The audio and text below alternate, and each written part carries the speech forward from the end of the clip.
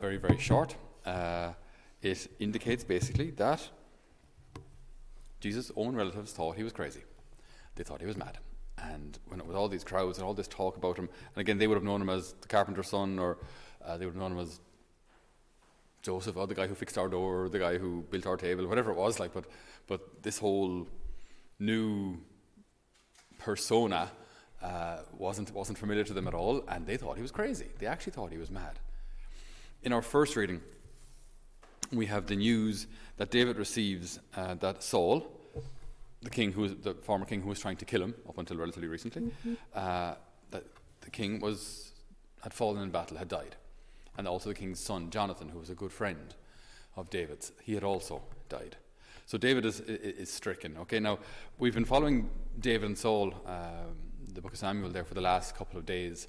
So we've seen the the rise of Saul being chosen as king, then his arrogance, disobedience to God, then his jealousy of David, and then David anointed king and slays Goliath. Well, he's anointed, doesn't become king yet, he's anointed, and then kills Goliath.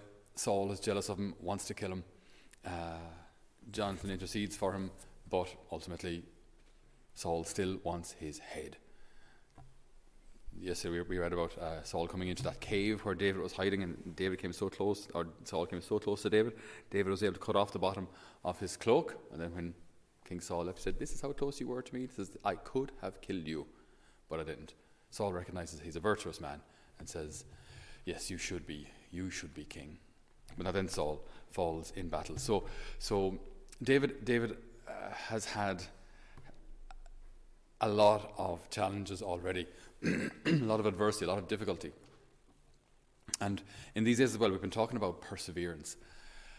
And I think we can't talk about it enough, and we can't live it enough, more importantly, than just talking about it. Perseverance in today's world for a Christian, for a Catholic, is going to be absolutely essential. Because there are so many opponents, there's so many voices against us. There's so much trying to push us down and silence us. Like, if we don't persevere, like, who will? Who will? As the number of people who actually believe what the church believes, as that number diminishes, then our voice is all the more important. So if we don't speak up, who will?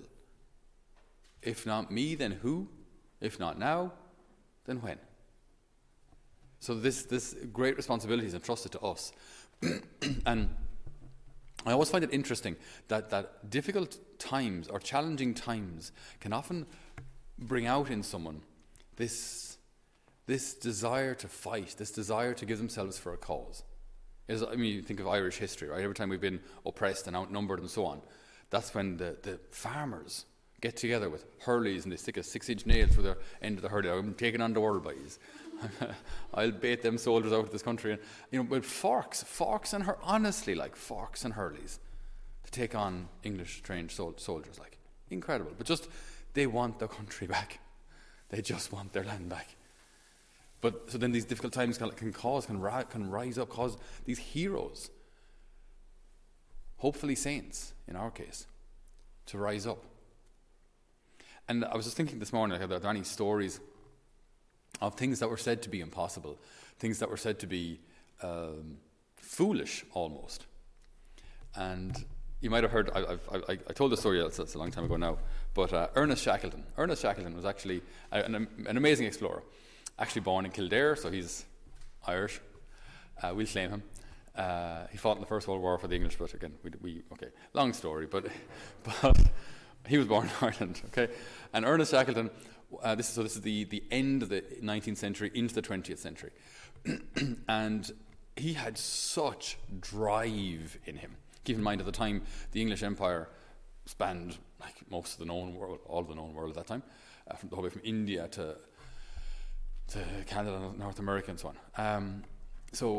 And he then wanted to engage in these voyages of discovery, and like the North Pole, South Pole, especially Antarctica, South Pole. Ernest wanted to be the first man to get there.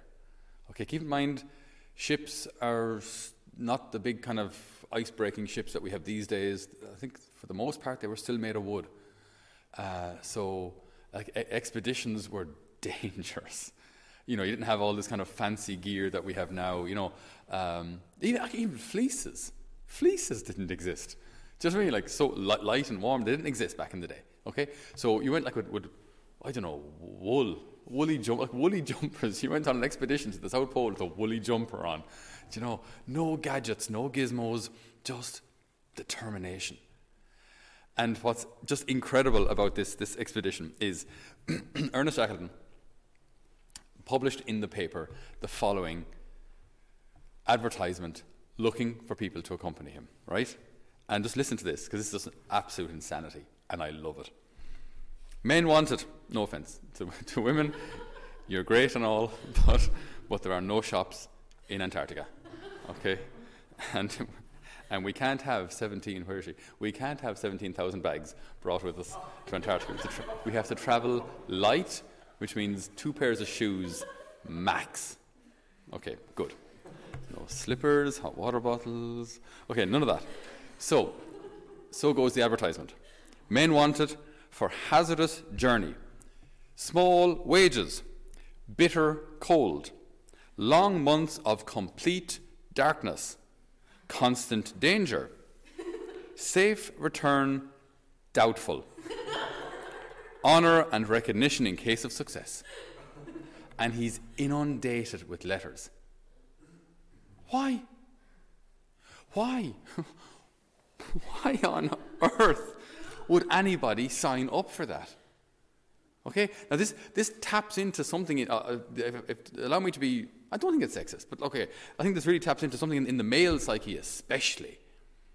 Do you know what I mean? Like, think of how the church is presented to people, how walking with Christ is presented to people today. It's grand, you just, you pray a little, you sing Kumbaya, we sit around in circles and talk about our feelings and just let Jesus be our best friend. And then, we make each other little posies and daisies, and it's all nice. And then we're good people. Do you know what I mean? That's like, how is the faith presented to men? It's like, there's nothing. When are men told, as Catholics, man up? Man up, or there's the door. We don't need people in the church who don't care about the church. We don't need people in the church who don't like Jesus. We don't need people in the church who don't like what the church teaches. Start your own. Start your own to work away.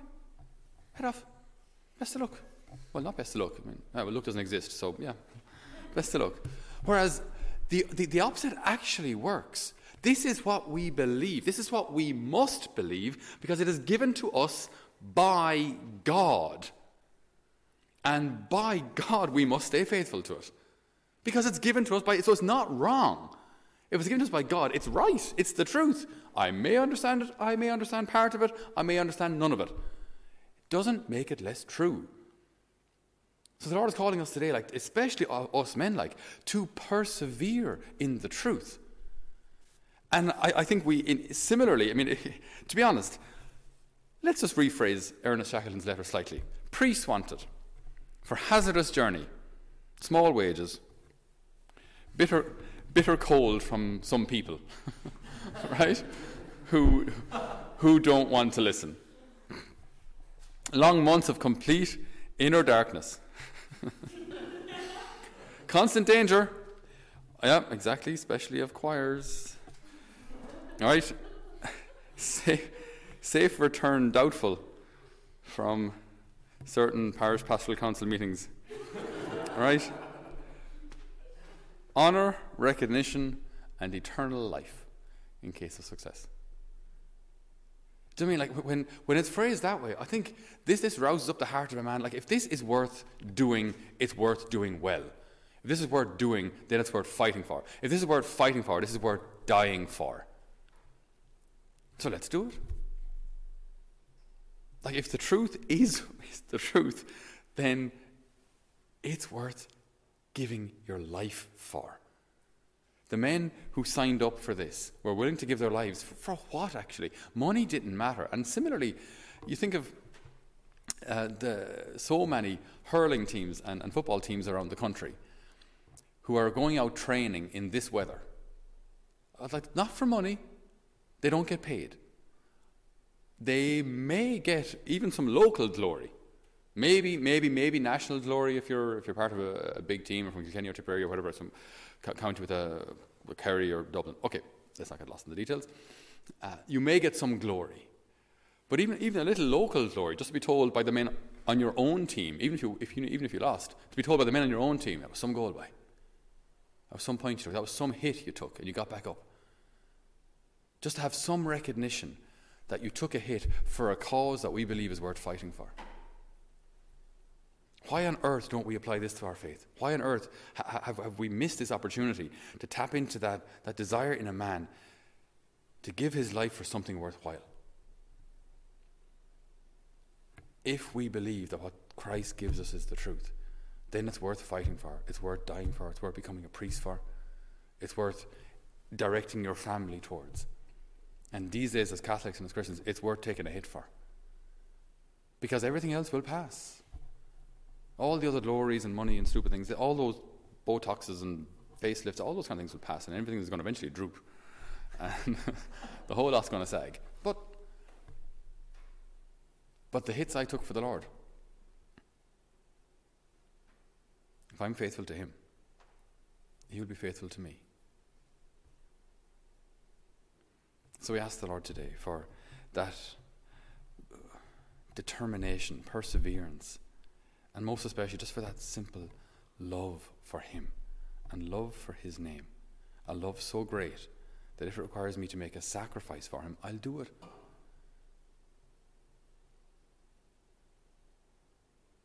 Lord, in these difficult and dark days, may you raise up saints. May you raise up holy men and women to renew your church. Amen.